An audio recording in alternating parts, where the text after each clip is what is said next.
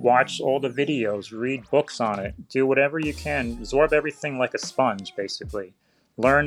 Just build a project on your own, follow some plans, and learn from your mistakes. And next time, become better at it, and just practice at everything. Hello and welcome to Building a Furniture Brand with Ethan Abramson, the show that talks about the business behind the furniture business. On this episode, I sit down with Tighe, owner of the furniture company CT Woodwork. When Corey says he's been in the industry his whole life, he means it. By learning every part of the business from family, from school, and on the job, he's seen all sides of what the world of furniture offers. And he has taken that knowledge to help build his own successful company along the way. Having a strong background in woodworking has also let him expand his business reach by teaching classes and offering other services to the public in his shop, allowing him to diversify his income in an at times turbulent industry. So follow along as we talk about educating your clients, shop organization, woodworking as your destiny, and much more. So let's start the episode and hear about Corey's journey in his own words. When I was like 5 or 6 years old, my grandfather made me a small workbench, gave me some hand tools and stuff, and said, "Have fun, kid." And even before that, when I was like 2, 3 years old, I was told from my parents that my dad would come home and then the doorknobs would be unscrewed because I had a screwdriver in my hand. So, it's pretty much destined to do this. And then over time, I did, carpentry stuff with my dad around the house, doing decks and windows and stuff like that. And then I took in high school and middle school all the tech classes that I could possibly. In that same time period, around when I was 16, I started my first job working in a high-end shop in Oldfield, Setauket area on Long Island, working on multi-million-dollar homes, doing like exotic wood veneers, doors. We did furniture, everything like that. I did that during the summer and any breaks I had. Then I went off to college for woodworking, SUNY Morrisville. It's about 45 minutes from Syracuse. And we did everything from milling our own lumber that was off the property of the campus that the heavy equipment class did, to drying it, to spray finishes, production furniture, cabinetry, the whole 9 yards. And then I went 2 more years for a bachelor's in entrepreneurship and small business management there. And then throughout all those times, I also worked whenever I could at home at other shops. So I've worked at one shop where I ran a CNC, and we did a lot of commercial work with a lot of melamine and laminate. I worked at a shop that did a lot of work in Bellport. And then the last shop I worked at was, we did a lot of work on Fire Island, doing kitchens and built-ins and things like that. I started the business in 2015 on the side. End of 15, I moved into a 2-car garage out of my parents' basement. Was in there for about a year and a half. And then outgrew that and moved into a 3.5-car garage. I was literally a few garages down. Wasn't there until very beginning of 2019. Then I got to the point in 2019, I just was working, I think, about 3 to 4 days a week at the shop, and I was doing this whatever days I had available. And I got to the point where I just got too busy on the side, so I said, all right, I got to quit my job, and went on my own. And that's when I happened to find the shop I'm in now, which is about 2,800 square feet, an old barn on a piece of property on 2 acres. Around the same time of 2019, I started a gym membership to my shop. So anybody, as long as I'm in the shop, they can come and use things, and it helps pay towards my rent here. And it's a lot of fun mingling with other people that make things. I also, around 2018, started teaching woodworking classes out of my shop here. And currently, I'm actually the only one on Long Island that I know of that's teaching classes outside of the city and out of state. But I think that's pretty much my story since the day one, And then as one last thing was, when my grandfather unfortunately passed away, it was 2020, we dug a lot of a history up, and I found out that I never knew was that my great-grandfather in Germany was cabinet makers, and I never was told that. So I pretty much was destined in life to do this, so it's kind of cool. You have been doing this really your whole life, yeah. And you felt like it was your destiny. You were destined to be a woodworker. There's no point in your story that you haven't been on this track of building furniture. And I'm going to get back into your story and all that, and we're going to talk more about how you progress down that line. But I want to ask you right from the start, honestly, how are you not burnt out from this industry? Literally your entire life, your earliest memories till now have been nothing else but building furniture and woodworking. And I know that you have the passion and you have the love for this, but a lot of people who have passion and have love for this and do it with all their heart can't sustain doing it Yeah. all the time every day, but you still wake up every morning and seem like you love what you do. So how have you not already burnt out? Burnt out. I mean, I think it's the passion for it. And then, as well as the teaching, is my way of giving back what I've learned my whole life. And I enjoy doing that. That helps break up my day, all the grunt work of the business part of it, or the built in building, or the cabinet building, or the finishing. It helps and make the whole week go smoother and enjoy it. And then, I'm also a big believer. Every other month, I try to take at least a weekend off or a couple days off just to kind of refresh my head. But that's, I just keep going under the grindstone, keep moving forward. You went to school for this, so I want to ask you about that. There is a debate, and I get asked all the time for people who want to start doing this if going to school is worth it when you want to start a furniture company. You went to school, but you also worked in other people's shops for 10 years, so you have a view from both sides of that fence, the learning on the job and also learning in school. Looking back on both of those scenarios, do you feel like going to school was worth it? Or do you feel like you got more value out of working on the job and learning in real life situations? I would say it was definitely worth it because, like I said, we did sawmilling, we did drying lumber, we did a lot of things that I never did working in shops, and that's actually opened my eyes to things I want to do down the road. I want to have a sawmill. I want to mill my own lumber. I want to dry my own lumber. And yeah, everybody says learning on the job is the best way, and I think it is the best way. But in school, you also have to learn a little bit of the business theory. You also have to learn about different things that you're not going to learn in the job, especially for me. I could say I'm 32 and I've been doing it for half my lifetime professionally. And out of all those years, I only had a few months out of all that working in an actual office in a cabinet shop. So the business part, I gained a lot more experience in school and doing an internship versus everything else when I was only the guy in the shop building and installing and all that stuff. So I would definitely say they're both equally important. You bring up one of my favorite points that I always tell people if they want to go to school for this. And that is you should go to school for business as well, because you can learn the woodworking and you can have the passion and you can have that. But if you don't learn the business side, then you won't be able to succeed in this by yourself. And you'll just end up working for somebody else for the rest of your life because you'll have the skills. You'll have the skills to build things, but you won't have the skills to build your business. I say it a lot, and I know I do, but it's a furniture business. It's both sides, and you need to respect both sides of that if you want to do it well. When you were in school, what were some of the things that they were teaching you that you really took note of that helped you start your business with a leg up over somebody who never learned those things to begin with? Well, I'd say a few things was my biggest thing I enjoy with the business part is the marketing part. So learning how to use guerrilla marketing, Facebook, social media, things like that, and using a website, that helped a lot. Also, accounting class wise was learning how to use QuickBooks because that's important as a business owner to learn how to use that. I still know a fraction of it, but I have enough that I'm confident in using it.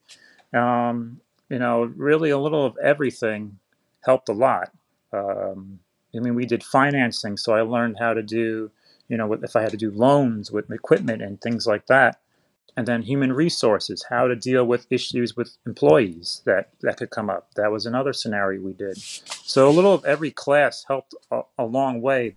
You hit on the marketing side of this, and that's something that a lot of people have problems with. They aren't sure how to get their name out there. You've been doing this for a number of years yourself, and you've seen other shops do it, and you've learned how to do it in school. So, what are some of the things that you've really been digging into when it comes to the marketing side of your business? Definitely having a well-made website helps. Social media is trying to post as much as you can about completed projects, process, the journey that you go through a project helps a lot. Even just networking is a huge thing with marketing, talking to other people that you know, or you do a job for somebody and you talk happen to be see your neighbor, their neighbor next door, and you talk to them and you get a job from them. It's a little of everything. Yeah, I would also say too is making connections with designers is very important, and with contractors too, which I have right now two contractors that I do some work locally around with. So that's very important to kind of spread your wings out there to those people. I know that you've grown up in this industry and you learned from it, literally dragging logs out of the forest and turning that into high-end furniture. You have the full log to table approach. Yes. And I also know that because of that, you're against big box stores and that kind of particle board, quick assemble, the idea of just mass produced furniture.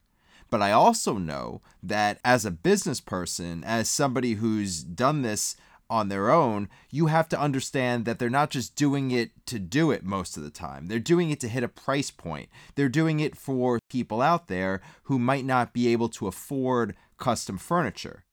And so there has to be that give and take. But from your perspective, when you're talking about pricing, how do you set your pricing up to be able to work with those types of people who might just be looking for big box store furniture, but you want to be able to show those people that your furniture is accessible to them as well. Or maybe it's above accessible for their initial budget, but it gives them more value than the type of furniture that they could just get from a big box store and have it delivered next day. Well, for me, it's staying true to my slogan, which is where ideas become heirlooms. So I want to build heirloom quality furniture. And also, depending on their budget, I try to, okay, ask something. It's always got to ask what's their budget. And okay, if the budget's kind of lower, then, we have to use a different material. We have to use a different process to make that furniture or a different style to meet that budget. And then if we can't make it, then, maybe I explain to them, well, if you do it this way or a certain material this way, it's going to be more money, but you're going to have something that multi-generational, where your kids could have down the road to cherish. An example of that was a little over a year ago, I made a whole dining room set for somebody. I made 2 dining tables out of walnut and 12 Maloof style dining chairs for them. And they're right off the get-go was, we want something that our kids can enjoy down the road. And we wanted it American made. We didn't want to buy from the store. We wanted somebody custom made. And now I have possibly a few orders from that families, and their neighbors because of that, the level of quality. And they were willing to pay for that level of quality because they know, like I said, that it's going to last forever. Over 100 years it could be around. Making quality work is one of the ways you get over that price hurdle. So let's go a little bit deeper into that. How are you expressing to your clients that your work is more quality than something that they could get mass produced somewhere? Because you can say all the catchwords you want. You can say heirloom furniture and you can say generational furniture and you can mean it. You can personally mean it about your work, but there's nothing stopping a big box store from saying similar things and using similar marketing terms. Yes. So how are you actually, when you sit down with a customer, how are you actually explaining to them so they understand why your furniture is better than, say, a mass-produced piece of furniture? And that those words, generational, heirloom, actually mean what they say when it comes to your pieces. Goes down to educating them how I make them, and educating them not only how I make it, but explaining how these mass-produced stuff is made, and explaining that way. And also sometimes I'll bring samples of joints that I've done, or if it's something smaller that I've made, like a little stool or something, I'll bring that and show them, okay, this is something I made 10, 15 years ago, and you can see it's been beating, but it's still going. And also explain, like I said, the process, how it's built, the tooling that I use, and just showing that, a rendering of how something will look versus something that just looks blah from a big box store. If you're okay with it, let's go even deeper into working with clients, and that's your actual pricing and how you're pricing your pieces out. Yeah. you've already got them interested in working with you because you've taken the time to explain why your pieces are going to be more expensive, but better quality and last longer and have better value in the long run than a mass-produced piece. But then it gets down to the actual pricing, and it gets down to actually needing to tell the client, this is how much it's going to cost. How are you working out that pricing? What's your pricing structure? And how are you showing it to the client once you figure out that price? So with that being using QuickBooks and also giving them a proposal and a long email explaining everything, I'll break down, this is all the materials, this is every material that I use, down to the hinges that I use, the draw slides, the brand, sometimes even the model I'll know. I'll give them the exact paint color or the stain. I'll give them the lumber, whatever I'm using, down to every little nut and bolt, and explain this is what it's going to cost, and that's the total for that. And then I'll break down the labor, how many, figuring out, okay, how many days it's going to take me and Rob or just myself to make that. And then that's the labor. And then if it's something specific, I'll give them in the email, okay, it's going to be 3/4 inch pre-finished plywood at sides with 1/2 inch back, and 3/4 or 5/8 thick solid maple drawers with undermount slides and soft closing hinges. And I'll break down every single thing so that way they shouldn't have to question me what I'm using or what hinges or what hardware. And I'll explain, okay, normally handles and things like that, that's up to you to pick out. So that way you can pick out what you really like. So that way that's not really priced into it. And then if they really want to get into it, I'll meet up with them and we'll break down everything and I'll explain everything in detail too. You're breaking everything down and you're really giving the client exactly what's going on. But when you're giving such a detailed proposal with everything in it, do you ever worry that your customers are going to go shop that around? They're going to take that and bring that proposal to somebody else and say, this is exactly what's happening. Can you beat it? I feel like that's the right thing to do, to explain things so that way they don't, like I said, don't question you why you're using this material versus this material. And then I would say also doing things that way, I haven't really lost any customers that way because right off the get-go, I also explain, okay, just have to ask them simply, what's your budget? Like, what are you willing to put for this project? Because then I'll say, oh, it's a built-in and they want it for 4,000, and meanwhile I tell them, well, it's gonna be like 18 to 20,000. Oh, we're way off our budget. Oh, sorry, I can't really, at that first meetup with them, I'm unfortunate, I can't really work with you on that. I can't change the materials or the process to do it. So fortunately, it's not going to work, but I hope to work with you in the future, kind of a thing, to kind of weed out those customers that are like that. So I'll give that to them, and then I usually put into that labor charge a portion of time for my time of designing it and going through all the estimates and stuff too. You lock in a price range, then you make up a full proposal, a very detailed one at that, and then are you giving them this proposal with a design, or does the design come after once they've signed on? And also, what does your deposit structure look like? Once everything is approved, how much money are you taking up front to start the actual job? So I try to do, depending on the scope of the work, I'll give them a design, but without like an estimate, just so that I don't waste my time keep changing the design.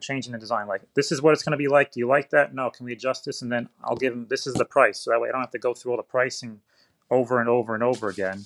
And then usually breaking down the pricing, depending on the size of the project, I'll do the cover up front, all the materials, and then sometimes half of my labor, and then half of when it's installed, or I'll break it down. Most of the time, it'll be all materials up front, and then maybe break the labor into thirds. Or sometimes I'm really flexible on that, depending on how they want to pay too. Sometimes maybe if it's a larger job, maybe every month we'll schedule when they'll pay me a certain portion of that percentage. But if it's a smaller job, it's usually 50-50 on the labor, and then a full of the materials up front so I can get everything in order. Got it. So that's pretty interesting. You're really spreading out how you take the deposit depending on the project. You don't really have one set go-to, like 50% always. You're always adjusting that on a project by project basis. But you're also doing, let's not forget, no matter what your deposit structure is, you make sure you're getting paid for all your materials up front because you break down exactly what your materials cost in that pricing structure that you give to the clients. And then you're always getting paid for the materials separately up front, no matter what you're doing with the deposit structure. No matter what, and then half of the labor at least to cover myself for those few times. And then the half afterwards, because I'm also usually working on at least 2 or 3 projects at the same time. If you're working on 2 or 3 projects at the same time, how are you keeping them all balanced? Because you do have some shop help, so it's not only you, but if you're selling people on this idea of heirloom quality pieces, then you have to give your all into each and every one of them, which is hard to do for one piece of furniture at a time, and is even harder to do when you have 3 or 4 pieces going on at the same time, keeping your focus on that, making sure each and every piece is perfect and exactly what you promised the client. How are you scheduling out your time and figuring out how to run these multiple projects and still at the same time give each and every one of them the attention that they deserve? So I try to have as much as I can projects in different stages. So I'll have something where maybe I just got the materials, I'm starting to mill lumber, cut plywood, assembly. Then I'll have another project that's assembled but maybe needs to be sanded. Then I'll have another project that's maybe in the finishing stage. So there's always a revolving cycle going on. If not, it's just more like, okay, Monday, Tuesday, I work on this project, Thursday, Friday, and then maybe, the weekend on this, or weekend if I need to on this one for this little bit, a few hours. And the bigger the project, the more kind of the help I'll have in the shop to get it, to do certain tasks that I don't really need to do, like sanding or assembling some cabinets. I could be doing something that's more technical that I know how to do versus the help that I have. It's more like a helping hand. I want to switch topics to your classes, the classes that you're offering out of your shop, because that's another whole source of income for you besides the furniture building. And you really have your market on lock over there, being the only woodworking teacher, only independent woodworking teacher who is on Long Island offering classes. How did that idea of furniture classes start? And how have you grown that to a point where it's another whole source of income for you? So it started out since I was 16. I joined the Long Island Woodworkers Club here on Long Island and became more involved with it. And eventually, around 2017-ish or 2018, we all started to get a surge of emails from people. Oh, where can I take woodworking classes? Where can I take woodworking classes? So I was like, you know what?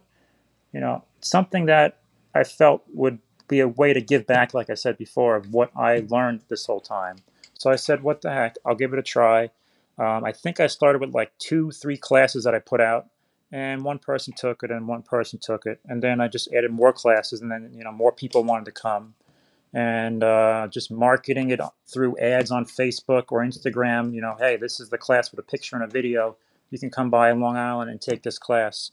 And now I do them every month. I have a schedule on my website where I'm at the point where I think I have over 30 different classes that I offer, ranging from, say, like intro to woodworking. It's usually a Saturday or Sunday for 4 hours. You come, I show you how to use the different machines in the shop. So if you're a total beginner, that's the class I recommend. Then I have a joinery class on a weekend you can do.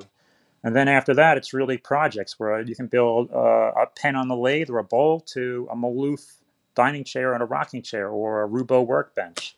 And it's just grown from there to the point where obviously COVID hit me a lot, pretty hard on that, but I'm gaining back on that. Before COVID, I had full classes, so it definitely helped as an added income.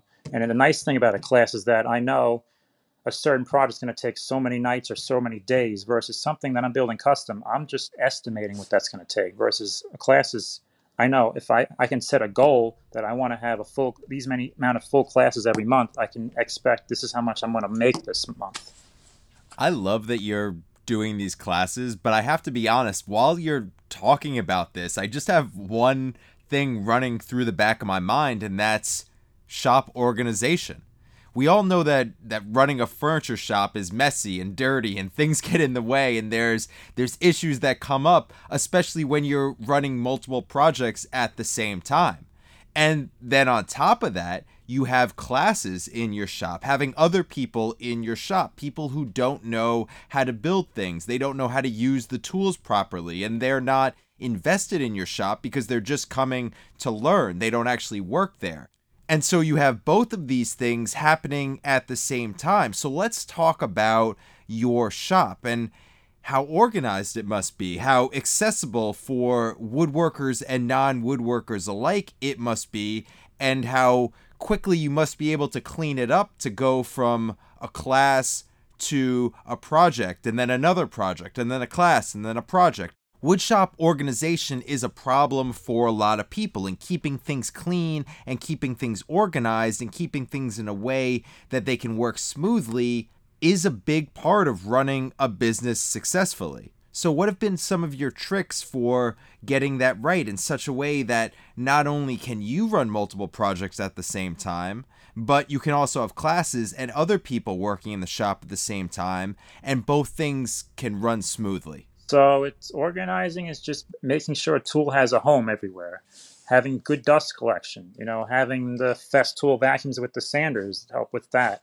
Um, and then depending on the kind of class it is, usually at the end of the class, I just ask people, which most of the time people accept, is, can you help me vacuum up, after a lathe turning class? And they'll say, sure. So they help vacuum up. So that helps me, save some time.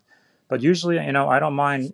Usually it doesn't take more than 10, 15 minutes to clean up after a class. So it's not a really huge deal. So that's the important thing. But also organizing, making sure things have homes. Yeah, and it's funny about that. Every time I have a class, somebody comes in they say, how do you know where everything in the shop is? They look around. It's like, I could tell you exactly where every little nut and bolt, every screw, every router, every tool is in the shop. And it looks like a little bit of a chaos, but it's pretty organized. There was never any doubt in your mind that you would be building furniture for your career. But there are people out there who aren't as confident in that next step as you were. And there's also people who have a business and have been doing this, but maybe don't still have that passion that you do for the industry. What are things that you could share for people listening from your experiences to help them succeed in their own business?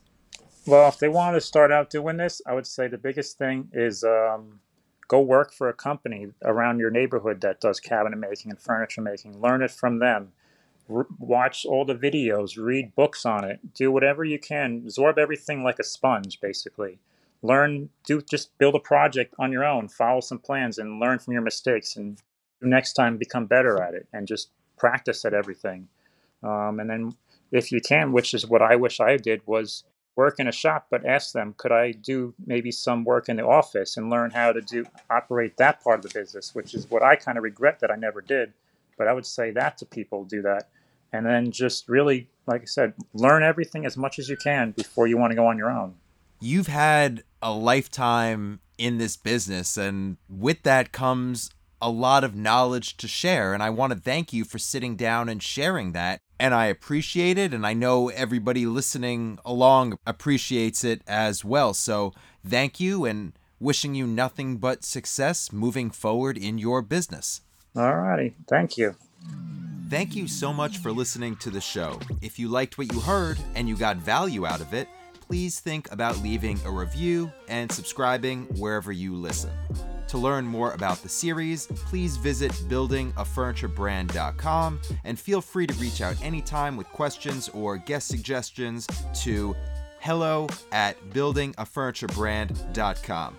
You can find me at The Build with Ethan on Instagram. Hope you enjoyed the show and can't wait to bring you the next one.